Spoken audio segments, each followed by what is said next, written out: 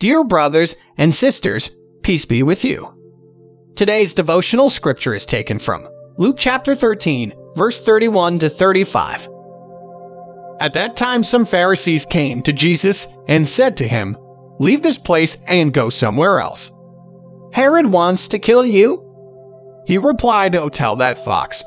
I will keep on driving out demons and healing people today and tomorrow, and on the third day I will reach my goal. In any case, I must press on today and tomorrow and the next day, for surely no prophet can die outside Jerusalem.